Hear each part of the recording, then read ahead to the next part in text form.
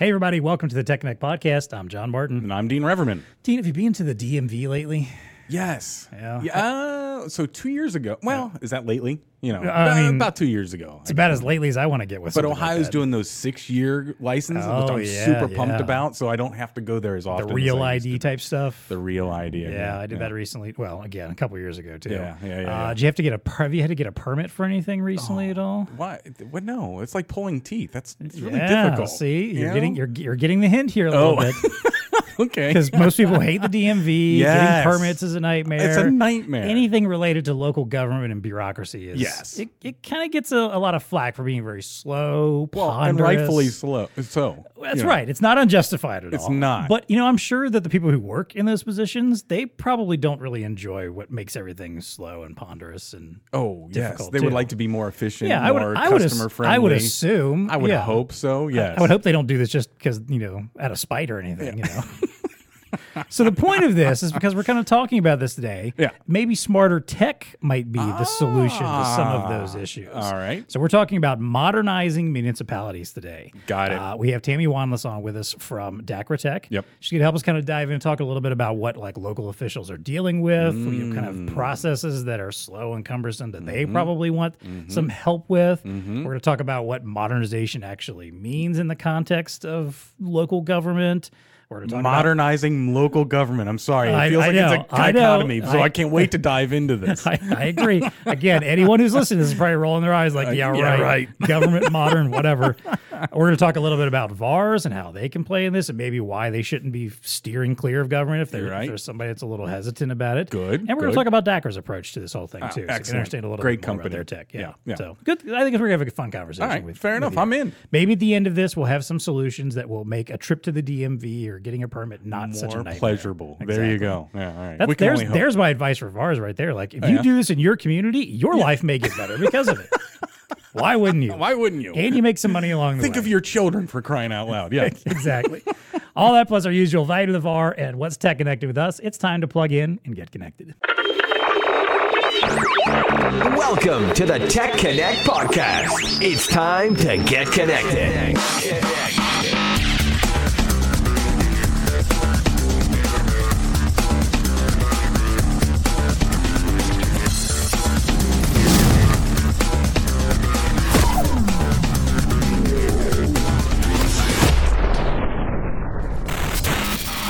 All right, as I mentioned, our guest for today is Tammy Wanless. She is the Chief Operating Officer for DACRA Tech. Tammy, welcome to the show. We love having you on here. Tell us a little about yourself, your background, and what do you do day to day at DACRA? Great. Thanks, John. Thanks, Dean. Appreciate the opportunity to be on the podcast today. I am born and raised in Chicago. Been with DACRA Tech for almost 4 years, and the background, I started out in education, and so that's kind of the heart of what I'm going to talk a little bit about today is education and communication. And I didn't come from the government space, so it's been refreshing, as you said, going from private sector to government, because there's a lot of difference between those. Government can sometimes be the unicorn in the sales cycle, but I feel like we've done a great job of navigating through that and have some excellent solutions and really enjoy partnering with the lot of ours that we currently have through Blue Star. So looking forward to giving you those solutions today and talking a little bit more about modernizing. I know that seems like an oxymoron, as Dean alluded to, but I'm looking forward to sharing those solutions with you guys today. You're already a warrior. I mean, right? To go from private into the government, it's usually the inverse. People are like, fleeing government, get out of here. So and education to government, too. Right? I mean, again, two different industries that have their own set of different issues and problems and bureaucratic nightmares. There you go. Yeah. But I always appreciate someone that makes a leap from one industry to another because I feel like you get to bring a fresh perspective. 100%. Like, I've never worked in the same industry twice, so I get that. Like I think it's nice to shake things up and change it a bit. So there you go. All right, well, Tammy, let's get this kicked off here. Let's talk about we just had the midterm elections recently, and a lot of local officials were on the ballot for a lot of folks in a lot of areas, and those people may have a big impact on what happens in communities. Those are important elections. But what are those officials facing as they now take office or are going to be taking office soon and all these challenges laid out in front of them? What kind of challenges are out there for local officials to, manage what's happening in local government? Yeah, John. So interestingly enough, government officials, like many leaders across the nation, are really coping with critical staffing shortages. The absence affects every position in the municipality, whether, that's records clerks, finance department, building code inspectors, community service officers. And I just read recently in, meet my coworker. Hold on. No problem. Um, she sleeps most of the day, but other than that, she's good to work with. So this absence, affects everybody. But I was just reading that in Police Executive Research Forum that a survey in 2021 showed a 45% increase in retirements and an 18% jump in resignations. So, departments are struggling to retain and recruit police officers. They're canceling days off. The people that work in municipalities, they have a heart to serve, but they're really stretched thin, and they're putting in long hours, extra overtime, and that has an impact on that budget, right? So if they are, if they're putting in extra time, it's affecting that budget, over time. Also, it leads to employee burnout. So all these factors threaten the quality of life in our communities. So, officials are tasked with maintaining a balanced budget, but the one thing they can't take away from is emergency responses. So they have to find a way to improve that culture, reduce those retirements, and that'll help, change the culture and maybe attract a better workforce, a stronger workforce. So the more modern that municipality becomes, the more attractive they become when recruiting police officers and staff. And then they'll be more efficient, and that's better for the community as a whole. Not immune to the rest of the world, right? No. And what the rest of the world is what I'm hearing. I've yet to find an industry right? yet that isn't dealing with staffing problems. Right. Or the need to modernize, yeah, right? Exactly. And be like that lure that brings in top talent. Well, and when you think about top talent, it's going to really be hard for government officials because typically it's not, if I'm a striving, I want to go work for Google or I don't know. You think of the high end, whatever. Oh no, come work for the mayor's office. Yeah, what? yeah.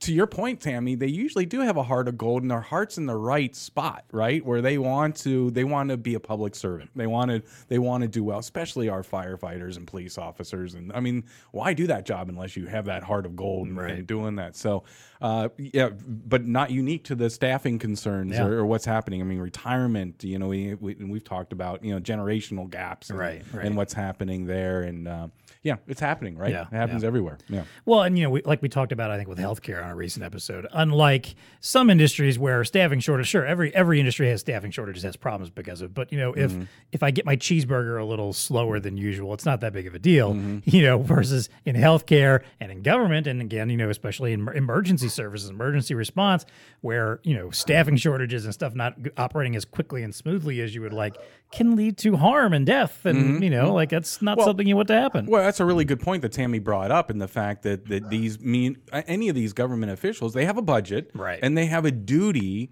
at least on the emergency services to serve the public, right? So it's not like they can't just walk away from that, right? You can't just they can't just say, well, whatever, it's going to take a month. We're going to shut down that end of our business. Right, it's not profitable. It's too hard getting people there, So we're not going to have fire, right, Tammy? I mean, they've got that unique. We're not going to worry about fire codes this month. We'll just skip it this month. No big deal. It's Can't fine. do that. Yeah. Can't do that. So that makes government unique, right, Tammy? Absolutely. One of the things is government municipalities, they never stop working. They run 24/7, 365 a year. And when you constantly have your foot on the gas pedal, you really aren't built to pivot or be nimble, right? Government agencies are designed to stay the course, and they're more like a school bus turning a corner than a Porsche, right? So that's part of the problem, I think, when we look at modernizing municipalities. I think when I talk to a lot of ours, they say, government agencies are so stuck. And the reason is twofold. One is they're always moving. So nobody says, hey, I'm really excited to implement new software and get some new hardware, right? Nobody says that. One of the things at Dacratech is we get that. We understand that you're working 24/7. You don't have time to stop and pause and catch your breath. So, that's one factor in why municipalities are so slow to adopt new technology and innovation, um, compared to other industries. But the other factor that you touched on earlier, John, is that there's frequent leadership changes. And every newly elected administrator comes in with new goals, new priorities, and a vision. But that is tied to the budget from 2 years ago. Right. Right. And so what I mean by that is, a new police chief might start and he might have, 40 squads in his fleet, but they don't have MDTs or software or printers in their squad cars. So he might have this vision, but it's going to have to wait until the budget cycle catches up. And I think that's one of the most frustrating parts for VARs, when looking in the government space, is how do we help them modernize, and get the money they need allocated for technology within that budget cycle.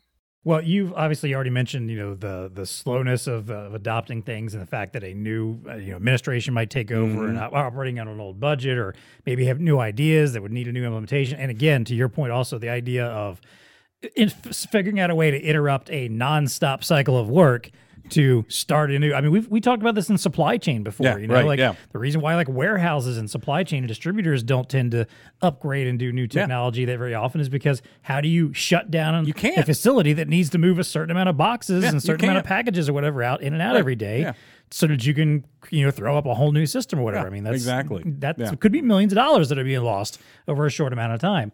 So obviously, modern is not exactly a term that most people associate with local governments. No. In their process, we've joked about it, but it simply is true. Is there anything else that's holding them back? Anything else that's slowing down these officials and these institutions from being able to take on the kind of technology that we would, us and our VARs would love to be able to sell to them? Sure. Technology can be intimidating. So one of the things that we look at when we are working with a municipality is communication and education. You guys know in technology, a lot of times they're gravitating towards our younger kids, right? Because they're born with an iPad in their hand. So some of the things that we work with municipalities is they're recruiting younger people. How to use that technology to springboard the municipality forward and really streamline and utilize the people that are present, the people that are working overtime and that are spread thin. And so working, the phrase smarter, not harder, using iPads and license plate recognition to quickly issue a parking ticket in, less than 3 clicks. Those types of things, I think really are going to help modernize. And once they see that efficiency, we had a municipality that had a parking lot that they used to, issue 80 tickets a day, the manual way.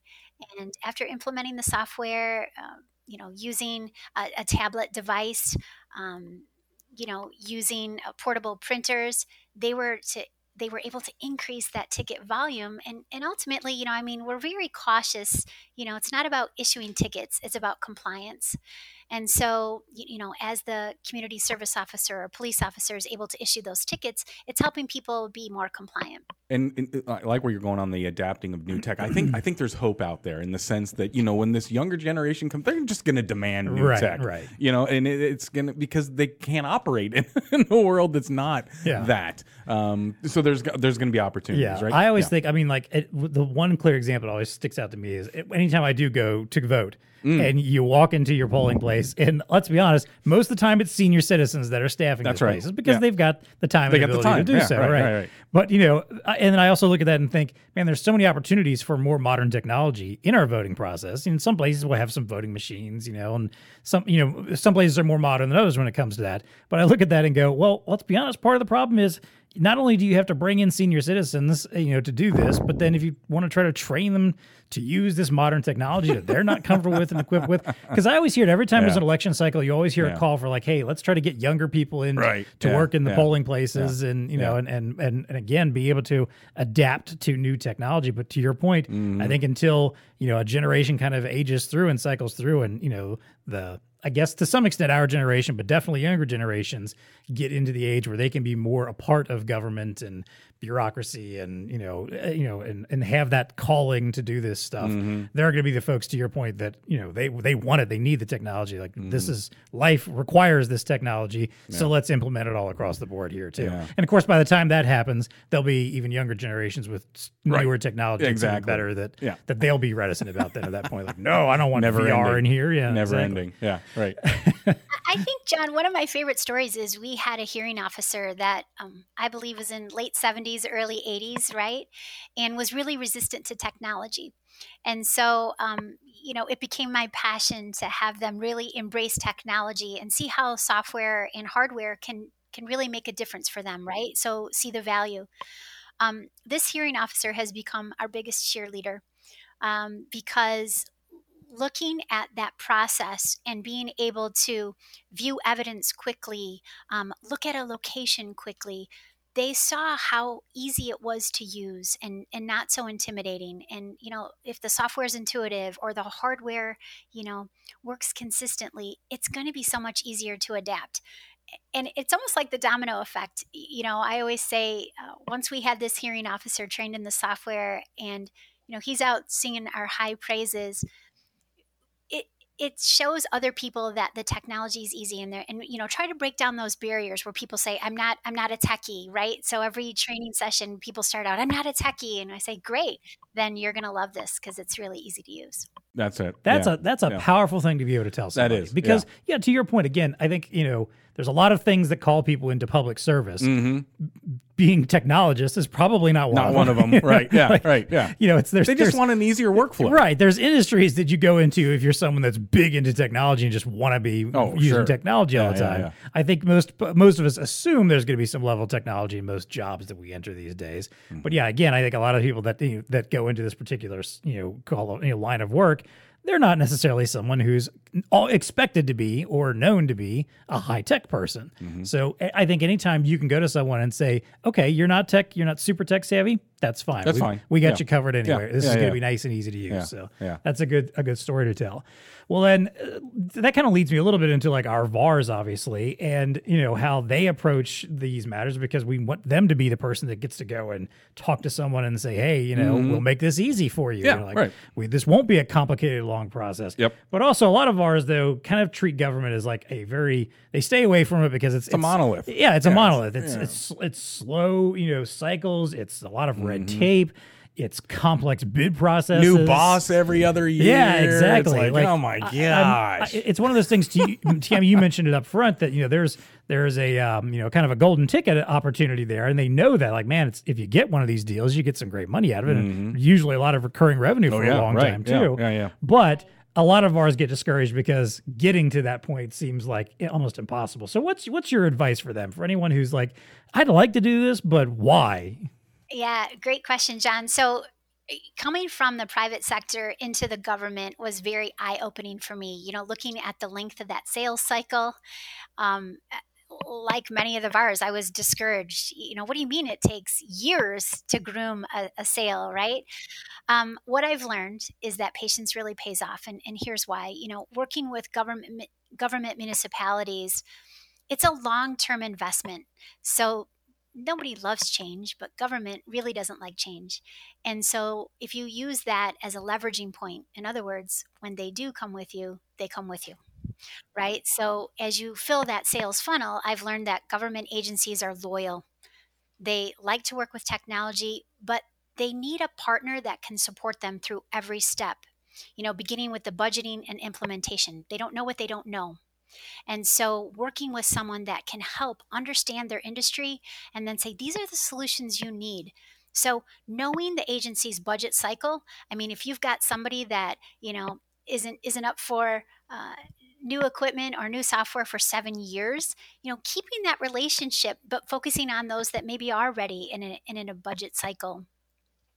Listening to what their specific problem is before you provide the solution. A lot of times we come with a hardware solution and go, you need this, but we're not listening to what their problem is. So taking the time to, discover what do they really need? What's the pain point? articulate your value and unique differentiators. That those are the things that might not be listed in the RFP, right? So when you're grooming through an RFP, you're thinking, oh, this is a good fit for me. But talking to them about, what's the value of going with our hardware? What's different than what they're currently using? What don't they like with what they're using?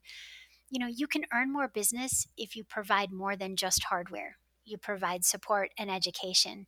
A lot of times when I'm working with people with a printer, they need to understand how to calibrate it. Where do they go to get service? And then it's a much better experience for them. Again, you're talking to a community that's not used to setting up technology. And most of them, especially smaller municipalities, they don't have an IT department. The police chief is the IT department, right? So, breaking those things down so that you have that relationship, and that can sometimes bring unexpected sales, so be prepared to win sometimes. And what I mean by that is, I think we've all had an experience where a deadline approaches and a municipality will give me a call and say, I need to spend some money, right? So you want to have that rapport so they pick up the phone and call you first, and, trust that you know what they need and have that relationship. So, the patience, that's what I'm talking about, is they might not buy today, but having you be the industry expert, you to be the resource, that's the value with government sales cycle. It can be frustrating, right? Oh, I mean, yeah. you're like working the account, and it just takes a long time. Back when I worked for Avar, we did have a couple of government contracts, and they took a long time. I mean, the sales cycle was like really, really long, but the payoff is there, right? I mean, because we won one of the largest convention centers in the Cincinnati area, and in deploying our technology, and that led to other, opened up other doors, because now, we became a safe bet, and we understood the environment, and it does have those payoffs, Tammy. I agree with you that, it might be a little bit frustrating, and I think your advice was awesome in the sense that, understanding where they are in the buy cycle, if there's 6-7 years down there, okay, maintain relationship, but maybe this one's a little hotter, especially if you're first getting into it, until you get those in your, in your workflow and understand where they are. Relationship building, really, really key. Yeah. Basically what I just heard from Tammy is selling to government is not that much different to selling to a lot of other industries. It's just a longer cycle. Consultative sometimes. selling, Right? Emphasize your value adds, be a trusted advisor, be the person that they want to call first whenever there's a problem or they need something. Yeah. It's just to your point, like you just have to be a little more patient. You have to, you can't expect the quick turnaround and the quick dollar. It might have a little more headaches to it, but ultimately what you're doing, your day-to-day work and how you approach that being a value-added reseller, it's all the same. I mean, you're still doing the same thing. You just, again, like, I guess if you're someone who just wants to, turn a buck and turn a project into a sale as quick as possible, okay, maybe government's not for you. But, if you truly want to be good at this and you want to be someone that truly is looked at as someone that can be trusted, someone that can be relied upon for tech issues of any kind, well, then again, this is no different than hopefully what you're doing in every other industry that you sell into. Yeah, and I like the phrase that you had, Tammy, support all the way through every step of the process, right? So, like resellers, if they don't know this by now, and their ability to grow their business comes through their partnerships that they have, and like a Dacratech is really going to help you, get into the door within these government organizations with a real solution, right? That they can provide that, through every step of the process, not just the pre-sale, not just the sale, but then also the post-sale ability to do that. So exactly. And I like your point too from your VAR days about becoming the safe bet. Yeah, because again, these complicated processes for RFPs and for bidding and all this stuff, they don't like that, I'm sure, any more than you, the VAR, does. They don't. Those people don't. They don't We've enjoy had Jeff to do Smith all that. on. Remember? Yeah, we've had these conversations with him. It's like, no, it's a nightmare to get 100 responses to an RFI. Or, So imagine how good they must feel when they know, like, hey, there's somebody we can go to and lean on, someone that when we put this out there and if we get their bid back and their their documentation back, we know that there's someone we can rely on, and they get moved to the top of the stack pretty quickly because of that. Again, be that person, become that person, and you're kind of set for a while. That's right. Even through, I know, again, you might have administration changes and people changes or whatever, but again, I would think a lot of those folks, when they come in new, if someone on the outgoing or, if they've looked through some files and find out, hey, company X was instrumental in getting all of this stuff up and running, who do you think they're going to call 1st? They're not going to say, well, screw company X, I'm going to call company Y now instead. No, I mean, unless, I don't know, their brother works for company Y maybe, but otherwise they're probably going back to what they're familiar with. Yeah. Tammy, let's dive in a little bit on the bid process real quick, because I'm sure you've seen more than your fair share of bids, right, that have come through, right? And so I always had like a little stable of information, because a lot of the RFPs ask for the same kind of rudimentary information, right. How long you've been in business, blah, blah, blah, blah, blah. So it's good to have some of those block things that you can just kind of place in there, maybe tweak them a little bit because you're dealing with somebody, there's some nuance in this municipality and that city government or whatever. But it was always, for me, it was always helpful to have that kind of at the ready. Are there any other tips? Because I know, I can remember when I was a reseller and you received that sheet, of, hey, here's this opportunity or a bid, that's been put out, and it's 20 pages and you got to navigate through the daggone thing, right? Do you have any other tips or tricks? Because I know that, I'll just restate it, that's one of the hard things for a VAR to do. Yeah, it really is, to navigate through that RFP. And I think everybody listening can identify the decision maker in government is consistently inconsistent. And what I mean by that is, this could be the city manager, it could be the police chief. We've had people as the finance director, right? So you want to look at who's driving that project and hit those sweet spots. So, whether it's we have the city of Chicago, and who drove that project and that RFP was the adjudication team. So what was important to them, right? Sometimes we have an RFP template that's a one size fits no one, right, Dean? I mean, you're right. You're plugging and playing, but really taking the time to figure out who's driving that project will really customize your answers, and that way it hits their sweet spot, not necessarily the overall. That's a great tip right there. Yeah. Understanding who owns the process, if you will, and conforming your pitch or your message to suit that. It's an awesome advice. Completely agree. Because it is group. It's a group buy in a lot of, right? You're going to have a lot of people that need to nod their head yes, but at the end of the road, there is a ringleader, usually. Right. And they'll give you clues, exactly what they're looking for. Or at least that's what I would do. A lot of RFP processes have a Q&A portion, that's open. And I would be very direct. What is it exactly? All this is great. I used to love the ones that were in person, because then you could have a conversation what is it you're really looking to do here? Because I think we can do what you're looking for, but I want to make sure we're hitting the nail on the head, kind of thing, right? Yeah. So I agree. Yeah. Here's a plug for previous episodes of the podcast too. Go back to some of that stuff we did with James Cordy about the challenge customer. We talked about how to tackle buying groups and how to figure out how to sell and market to B2B. I mean, that's again. It's not that different just because it's government. It's going to be the same kind of thing. There's a bunch of people who might be involved in this. Find your ones that can help you champion your cause. Find the ones who are really the decision makers. Find the ones who are going to be the naysayers that you got to persuade or stay away from, whatever it is. Yeah. It's not that much different than other potential industries you might be selling into. Yeah. So, really good point. Well, let's talk about DACRA itself then, and Tammy, which I'm sure you love to talk about. What's your approach to modernizing municipalities? So, how do you help resellers to go to market? Which solutions are natural fits with their usual hardware and service offerings? So, where do you guys work with our VAR audience? Yeah, I'm glad you asked, and I am super excited to talk about it. So, DACRA Tech software. We are symbiotic with hardware. And what I mean by that is we need hardware. Most of my customers say, I have no idea what hardware to get. Tell me what I need to do. So what our software does is it provides one place for every person in that municipality, whether that's the police officer, records clerk, finance, building code, and even the city manager, to work within one software. And as simple as that sounds, most municipalities are pretty siloed. Building code has a software, police have a software, finance has a software. No one is communicating together. They might be happy in their own little world. The problem comes when we try to do data collection. They get a FOIA request. The council's looking for some data. We have to pull it from all these different areas. A resident comes in and has a question. Oh, that I can get from this software or this software.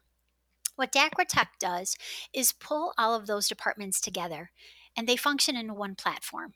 So we can, set up different departments: police department, building code, fire department, health, animal department. We can set those departments all up in one software. So visual acuity, everyone sees the same thing. They're all working harmoniously in one system. Doesn't mean they can see each other's, data. It just means that it's better for administration. So we teach municipalities the power of technology and the power of data. It's kind of an area that's not tapped into in government. We really think that transparency is at the heart of what everyone is doing now. And, like I said, FOIA requests, media is constantly asking our customers, hey, we need some data. How many tickets were issued on this street on Tuesdays? We can peel that apart, where before that was a real manual process. So let me ask you guys a question so you can understand what DACRA Tech does a little bit more. You guys ever received a speeding ticket? Unfortunately. A couple. Yeah. A couple in my life. Yeah. Yes. It's been a while, but yes. Okay, good. Knock on some wood right Yeah, now. exactly. Okay, so let's talk about that process. I mean, in the past, what they used to do is manually write a ticket, right? What we did when DACRA started almost 30 years ago is we looked at that process. The idea is to reduce that traffic stop. The reason we want to reduce that is twofold. One, the longer the officer's out of his vehicle, the higher his risk for an accident. So we want to make that traffic stop as short as possible. That increases officer safety. But two, I think something that has been missing in the government arena is the customer experience. So think about when you got your ticket. You messed up, you were speeding. Now, the reason you were speeding is probably because you were late, right? And now you have to wait a really long time to get this ticket. You're probably thinking, I just want to get this done. So we talk a lot to municipalities about the customer experience, and whether that's a speeding ticket and getting me the ticket as fast as possible. We look at reducing traffic stops. We have municipalities time your traffic stop before you implement DACRA software, and then time it afterwards and see how much faster it is, right? That's number one. Two, there's a Pollyanna that lives deep inside my soul. And one of the reasons I gravitated towards this job is I love helping people. And you think, how can, working with a software company help people? Adjudication tickets are prima facie evidence. And I always look at how do we help municipalities stay compliant with state statutes, but also help the recipient understand what they need to do. How do I pay that ticket? How do I dispute that ticket? What is the best way for me to do that as quickly as possible? So as silly as it sounds, that customer experience is valuable to us. So let's say you get your parking ticket. Now you want to know, how do I pay it? Right? And the nice thing about DACRA Tech is not only do we pull everybody together, so the officer issues the ticket in DACRA Tech, one of the things that they can use is a scanning device for the driver's license. So whether that's embedded in the MDT or the laptop in the squad or on the side, they scan that driver's license and upload that information in DACRA Tech. Now what we're doing is reducing human error, and we're also making that process a lot faster. So using technology to reduce that traffic stop. From there, we're going to print out that ticket. We're going to print it on a 4-inch or an 8-inch printer in the squad car. Give it to the respondent. Now, the first thing, if I'm the respondent and I receive this ticket, is how do I pay this? What do I need to do? DACRA Tech's got 3 ways you can actually modernize the way people pay a ticket. And the first is we have an online payment portal. So I'm sitting in my car. I can log onto the website and pay my ticket on the side of the road if I want to, right? So that's one. 2, we put barcodes on our citations. So if a municipality has a kiosk in their lobby, they keep their lobby open, 365 days a year. I'm somebody that works night shifts and I want to come in and scan my ticket and pay it right there online. I can do that. So we're accommodating more customers. 3, you can pay in person, right? So if you have somebody maybe that doesn't know how to log online or doesn't want to use the kiosk in the lobby, they can pay with cash or check or set up a payment plan, and the cashier can easily look in the software, look up their ticket and make that payment right away or set up that payment plan. So our software follows that ticket all the way through the process. Issues, payment, now it's time for the hearing. The software is also part of that. So again, I said evidence, right? So if an officer takes a picture of the vehicle and the violation, the hearing officer can quickly look at that and say, oh yeah, you did park over the yellow line, or you were parked in the handicap section. All of that stays within that ticket. So the ticket becomes kind of like the file folder, if you will, of that particular citation. So whether I'm a records clerk and I have a question, the hearing officer, the police officer, it's all in one spot. Now what we do is we've got the ticket, we've either paid it or we've gone to the hearing. Now what happens? Well, we pull this data together and the software does all the hard work. Now, if in the unlikely situation that the respondent doesn't pay, maybe we're able to, if the ordinance supports it, run a boot list or an immobilization list and find out vehicles that are available for immobilization. We have heat mapping in our software. So what we can do is say, show me all the vehicles that are eligible for booting or immobilization. We heat map it. Now the community service officer can go around and manage those vehicles, whether they're immobilizing or towing, making it really easy and efficient. The last piece is that we'll follow it through. The software will give you all the notices and documents that you need to stay compliant. One of the things that I find when we're onboarding a new client is they're not adherent with state statutes. And so one of my delicate jobs is to explain, hey, I know you've been doing this for 30 years, but that doesn't mean it's right. So we use that opportunity to say, okay, you need to be sending these notices, and here's that Pollyanna piece, so that people do know that they had a parking ticket or what their rights are. And so the software does all that organically for them. So literally, records clerks log in and the software says, hey, guess what? Dean, you've got 4 notices that need to be printed today and sent out. Makes it super easy. Less laborious with keeping track of dates and times, because those are critical. So all of those notices get generated. We even have a mailing service. We'll do that for you, right? So we'll even, get them and print them and mail them for you. So the software will literally, once you issue that ticket, will follow that ticket all the way through and tell you what you need to do. And lastly is, I keep talking about the power of data. Looking at predictability. So what we want to teach municipalities is, how do we help people stay compliant? How do we help people stay safer? In our software, we like to support all the good things police officers do. So for example, we have a crime prevention section. This is a police officer drives by John's house and sees his garage doors open at 2 a.m. He can issue a notice in his squad car, put it on John's door and say, hey, John, do you remember you left your garage door open? Please don't do that.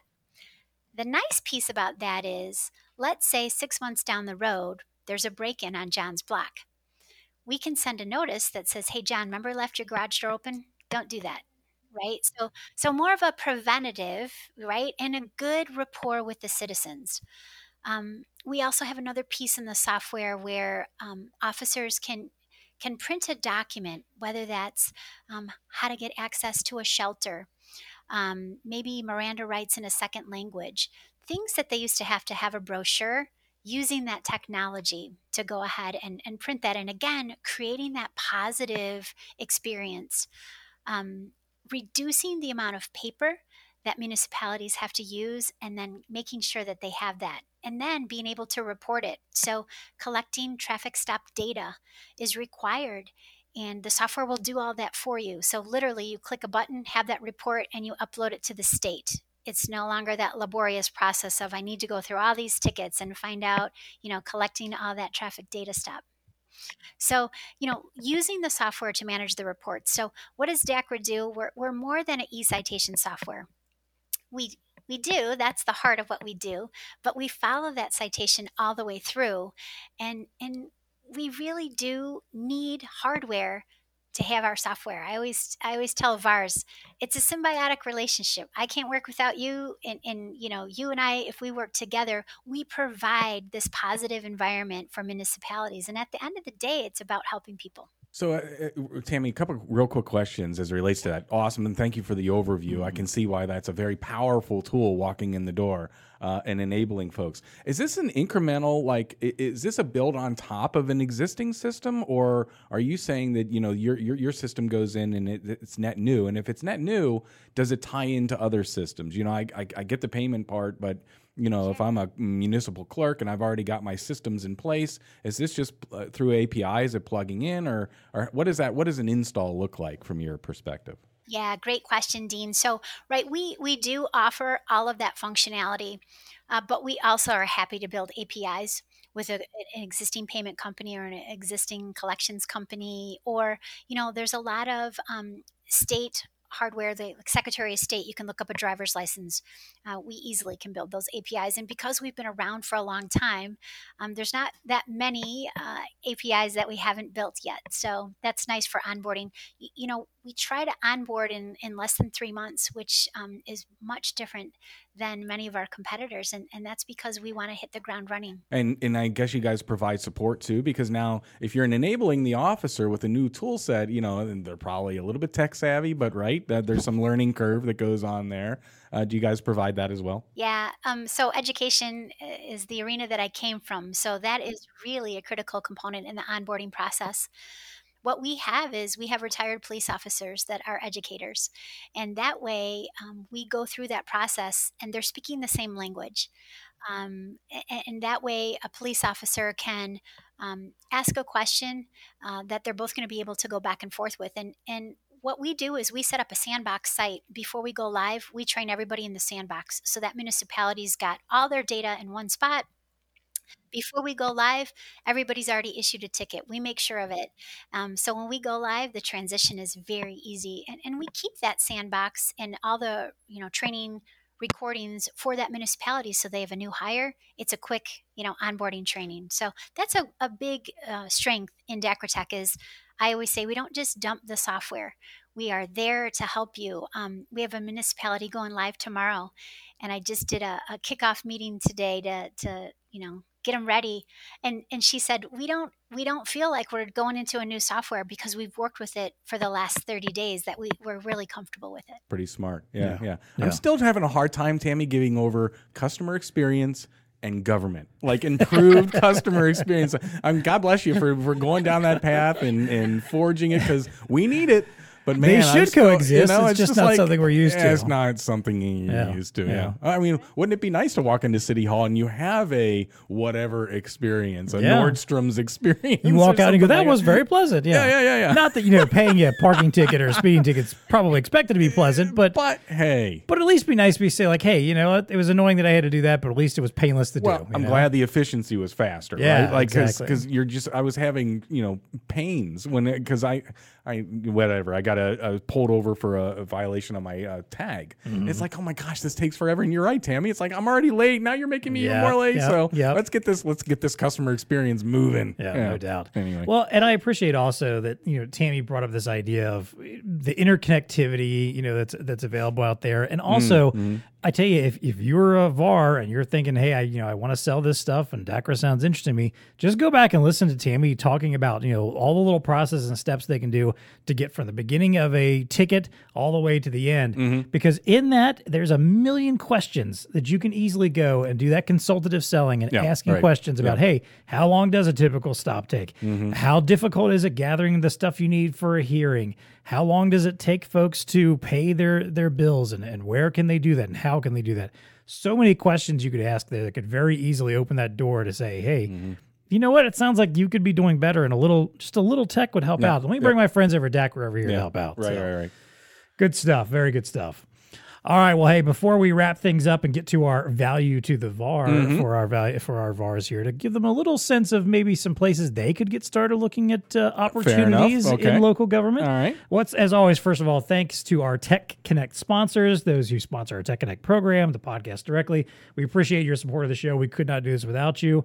And we know Zebra, for instance, is a close partner with DACRA. Yes, they are. They're the ones who brought them to our attention and suggested we have Tammy on the show. So Thank you, Zebra. Yeah, we appreciate that.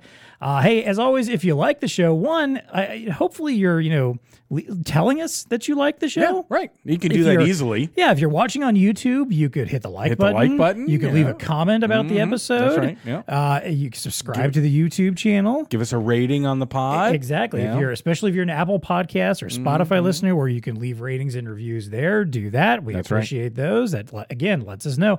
We've talked about this before. Sometimes Dean and I can be out places and someone will come to us and say, hey, I love the podcast. Like, great. Did you leave a review? Yeah. Come on, or they'll start pitching me on an idea. Did you give that to us? No, exactly. And you don't get your shirt. There you go. If you've got an idea for the show, there's always a link in the podcast show notes to give us a submission to any kind of a topic, an industry, a certain company you want us to talk to. Someone like Tammy, for instance, you're like, hey, I think so and so would be a great guest for the pod. Send us that stuff. Go to that site.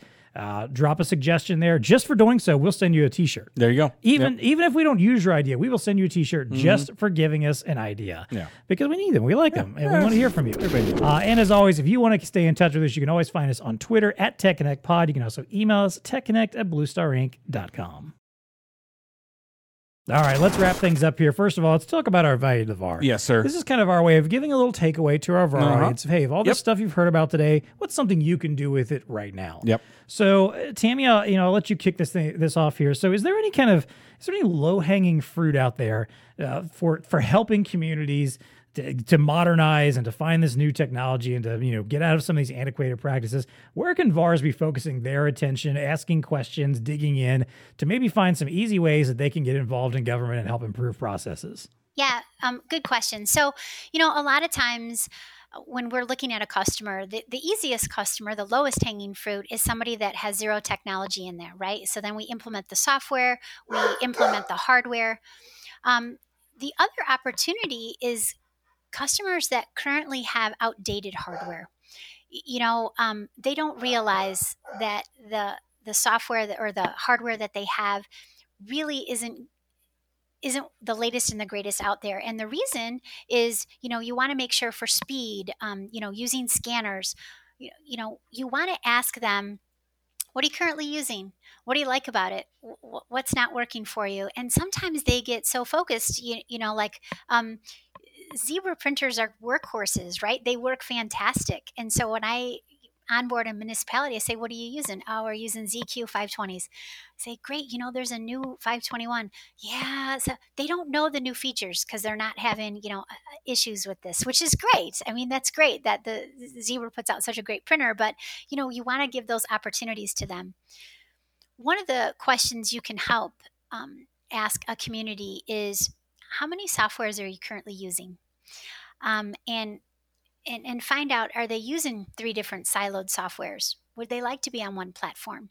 For 4-inch printers in squad cars or 8-inch printers in squad cars, police officers issue 2 types of tickets: moving violations, which are usually state tickets, and then adjudication tickets. Many times they're using 2 software products. That just delays the officer. So if he's issuing a state ticket and an adjudication ticket, he's logging out of one software, logging into another. So a good low-hanging fruit question is, how many softwares are you using to issue a ticket? And not only from the issuance, but again, all the way through that process. That's one way to go in and tackle, whether it's a new account. And again, I think those are always easy, providing the value of making streamlining situations, especially when people are shorthanded, talking about, in order for that clerk to do her job, it's taking her so long. The software is going to help her so that she can do the rest of the 10 items on her to-do list. So looking at the opportunities of where we can streamline workflows, make the process better, and keep them compliant. Yeah, which is all good stuff. Oh, right? yeah. All things we're looking to try to solve as solutions integrators. So, yeah. I can see that. And the focus is there, especially, on the efficiency, right? I mean, to your point where we started the whole conversation around the staffing and the need to have, it's really hard to go out there and find people to do the work that needs to be done. So if you're walking in there with one of your, hey, I can make this a much more efficient process, you're going to, you're winning right out of the gate. Right. So. And I think too, like this is one of those situations where you are kind of the consumer of sorts too. You know, you're the customer if you want in a way, because you know, not kind of in a way you are. Yeah, that you know, again, if you're working within your own community and even with others too. But think about the things that frustrate you. Think about, hey, the last time I had to get a ticket and the time it took to get the ticket, the time it took to pay the ticket, the where I had to go and what I had to do. Maybe you decided to go to a hearing and all of that was, you know, a debacle, or again, maybe you work in, you know, or you had to get a building code for something or whatever to put a deck or something like that. I don't know. Any situation where you have had to deal with government and found something frustrating, that to me as a VAR would say like, hey, maybe this is something that I could help them fix. You know, maybe I should go have a conversation about that. Or if you're working outside of your own community and other communities, maybe it's having a conversation about, hey, I know what it's like. I got a ticket the other day and I was trying to figure out how to pay it and it was a nightmare. I had to drive all the way down here, or I had to mail this in there, and the clerk wasn't there. Yeah, exactly. That's the kind of stuff that helps create those kind of relatable conversations that you could have with someone to help them say like, look, I get it from that side, and I understand also from your side what you're probably dealing with too. Let's talk about how we can solve this together. Fair enough. That's where I would assume you're going to find some nice low hanging fruit. Yes. And another thing too, if you know somebody who works in government, sit down with them and have a conversation. You're like, hey, what frustrates you about your day-to-day work and the technology you have to use? Because I promise you, they're going to probably tell you quite a few things. Well, sit down. You probably need a beer or a glass of wine because it's going to take a little while. Exactly. Let's go out to dinner. Let's have some drinks, and we'll talk all about it. So. That's right. All right. Well, let's wrap up then with our favorite segment of each week. Yes. It's What's Tech Connecting with You. Yeah. This is where we get to talk about something in the world of science, tech, innovation, business. Something that's caught our eye, got our attention that, you know, we just feel like talking about today. Yeah, so there you go. Tammy, we'll let you kick off here. What's Tech Connecting with You right now? Yeah, so I'm really working hard on looking at real estate in the squad car. And what I mean by that is, you know, real estate in the squad car for hardware is pretty minimal.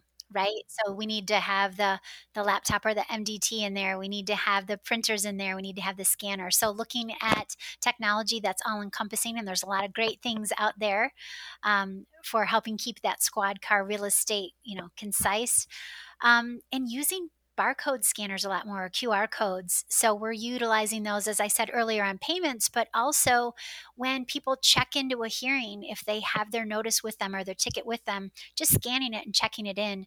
You know, we're trying to make sure that we can automate as much as the process as possible. So I'm really keeping my eye on, you know, scanning equipment.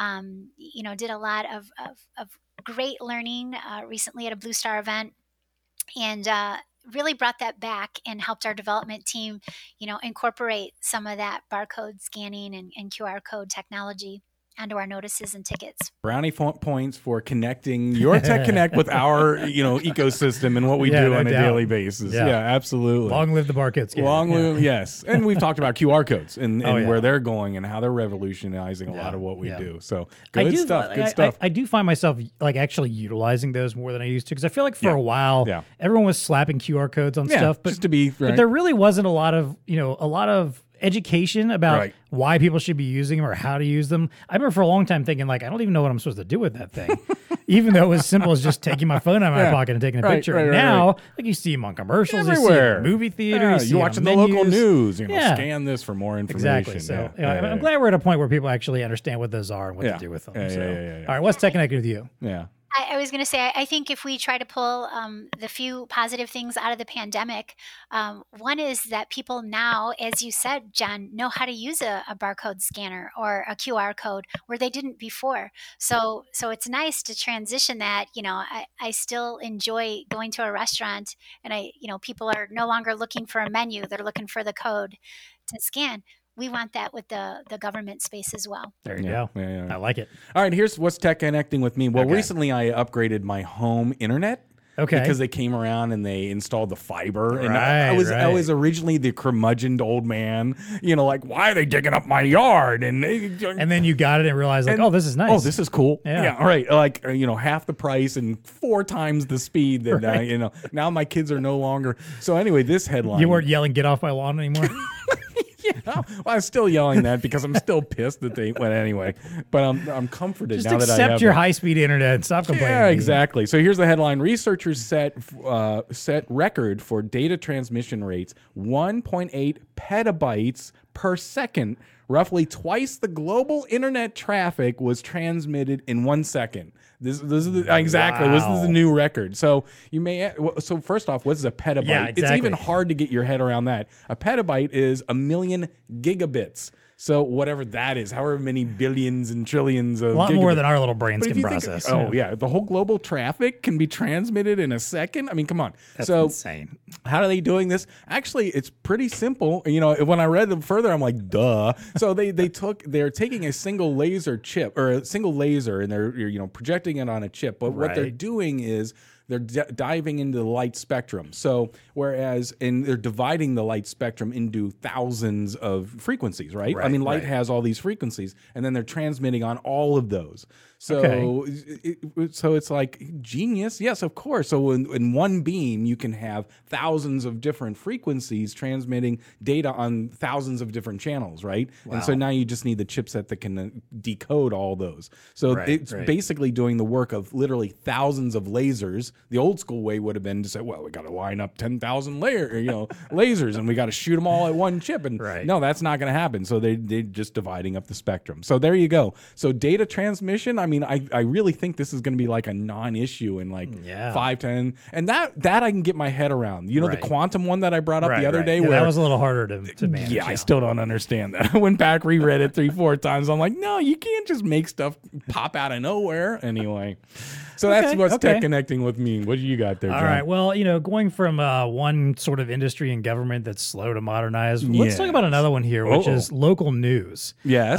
In particular, I mean, not just your local news stations, but also newspapers too. In particular, I'm tying this to Facebook and their parent company, Meta, because like a lot of tech companies, they recently had a significant amount of layoffs. Yeah, sure. And it seems for Facebook in particular that a lot of those layoffs are centered around a desire to move away from having anything to do with news on their platform. So there's been some concern about this, obviously. But and basically some of the folks that got laid off included, let me pull up this article here real quick, the Meta Journalism Project Accelerators program manager, a local news, the head of local news partnerships for the platform, head of news partnerships for Southeast Asia, program manager for news, 2 program managers for news integrity, and multiple news communications jobs.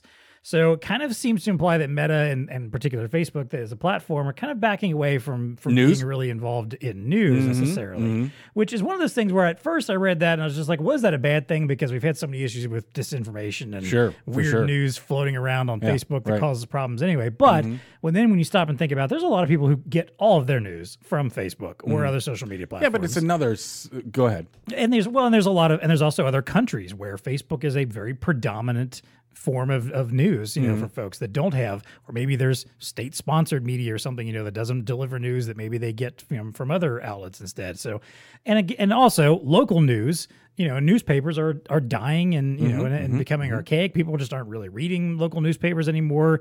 A lot of people, don't know what's happening locally as much. If they're not tuning into their nightly news, where they're only get a small fraction of what might be happening. Right. Oh, yeah. So, this kind of may be a bad thing. And there's another interesting segment of this article that stood out to me, which was talking about. Let me find it here real quick. Some of the funding and where it was going. So they kind of mentioned that, Facebook had committed to some funding, especially during the pandemic, to help out local news organizations. And granted, it wasn't as much as you might think, but there was some organizations that were kept alive by this assistance and what they were doing and what they were helping out with. But what I found was interesting here is I was talking about some of the layoffs. Said they had promised $300 million in support of local journalism back in 2019. They've shifted sources away from the news tab, shuttered the bulletin newsletter program, ended support for instant articles, eliminated human curation in favor of algorithms, and stopped paying U.S. publishers to use their news content. I think the curation algorithm thing is the one that really kind of stood out to me as this is kind of scary because we've all kind of learned, I think, especially in the algorithms can go rogue. Yeah, especially in the last 5-10 years or so, that algorithms may not be the best way to disseminate information when people learn how to game it, especially. Yeah. So if you're suggesting rather than having people curate the news that they're going all in on that. Yeah, exactly. On the other. A little alarming. I mean, my my first suggestion to folks would be like, don't use Facebook as your primary news aggregator, frankly. Right, okay. But, and that's what it is. It's an aggregator, right? Right, Facebook doesn't exactly. make news. No, but they're no, aggregating the exactly. sources, and they're feeding what they think, right? Yeah. Through their algorithms, what you should Exactly. say. Yeah. And it's also a little scary to think that there's a lot of local news organizations that maybe were relying on some of the I did not funding know or that. payment. Right, yeah. And granted, again, a lot of the money that Facebook supposedly has been investing in these organizations, a lot of it's really been more into marketing that they're doing this Mm-hmm. rather than actually going to the organization. So they're not making a lot of money off of it. But I'm sure some folks were being propped up at least or assisted by Oh, this. for Facebook, So- it's all about keeping people in the app. Yeah, so exactly. serving local news that would be a way. I don't think it's going Yeah, away. so but apparently you're not going to get much news on Facebook anymore. It's going to be just more memes and puppy videos and that stuff that your weird uncle said that you don't really want to see. Yeah. Great. So that's what's Tech Connecting. Even less with us. reason to log on to Facebook. Yeah, But anyway. no doubt. Yeah. Tammy Wanless from DACRA, thank you so much for joining us today. Thanks, Tammy. Thanks, John. Thanks, Dean. And thanks again, Zebra, for bringing this to the table. Yep. Definitely. Hey, until next time, it is time for us to unplug. But hey, maybe go read a local newspaper. All right. And and send a petabyte of information across the internet somewhere. I don't know. And Maybe if you get a speeding ticket and it's really efficient, thank DACRA. there you go. There you go. That's it exactly. I like that. And as always, folks, please stay connected. Tech Connect Podcast is brought to you by ELO. All right, Dean, we just talked about the idea of self-service in Yes. governments and Yeah. municipalities. And Make it more efficient. yeah, being able to go in and pay your ticket or do whatever you need to do at a kiosk stand. Well, Yep. guess who's really good at kiosks? ELO. Yeah. Yes. Self-service has never been easier. Introducing ELO's Wallaby Pro kiosk stand. The Wallaby Pro is changing the industry by making it easier than ever to configure interactive self-service solutions. Choose from wall, counter, and floor models. Engineer with configurations to fit any space in retail, restaurants, hospitality, healthcare, corporate environments. I'm going to say government entities as well. why not? Yeah. The local courthouse. I mean, this is the pro model for crying out loud. Yeah, I can go exactly. anywhere. Yeah. Just add a 22, 24, or 27-inch touchscreen display. All right, looking for more options, though? Yes, sir. I mean, you don't want to just a kiosk. No, I mean, come on. no. You I can gotta do put more than that. peripherals. That's right. How about a custom branded backer board? Love it. Okay, yeah. Ceiling pole to minimize footprint. Easy. Yes. Okay, got it. What about adding a printer? Needed. ADA keyboard? Yes. Assist button? Yes. Use ELO's Edge Connect to attach any of these accessories and those boom. too. And the Wallaby Pro stand offers easy-to-access concealed housing for a power strip, power bricks, compute devices, cables, whatever you need. Clean design, Yeah. baby. They've Yeah. got this covered here, I think. I think so. So if you're ready to help your customers design the most customizable self-service solutions, start with the Wallaby Pro. Contact your ELO representative to learn more. The Tech Connect Podcast is also brought to you by Zebra. Print better. Yes. Print smarter. Yes. Print safer. Yes. What is there unsafe printing? Come on. There Like can paper be. cuts, maybe? Or Well, no, I know Yeah, it means yeah, something yeah, different. I get it. Yeah. I'm being slapsticky. That's the motto of Zebra's ZD series of 2-inch compact desktop printers. Designed for a small footprint but big performance, the ZD series is simple to set up and use with easy integration, management, and security options. Nice. Among the wide variety of configuration sizes and options for any customer needs are the ZD411 Advanced, ZD611 Premium with color touch display option, and 611R RFID printers. Nice. All feature next-gen technology engineered to grow with businesses. I mean, Tammy was talking about, if you recall on Yep. the podcast, going in and seeing some old hardware and saying, hey, guess Absolutely. what? There's something new and even better out there. These could be the new Let and even me better. show you what we got. There That's you right. go. Check out the link in the show notes for more on each ZD series printer type.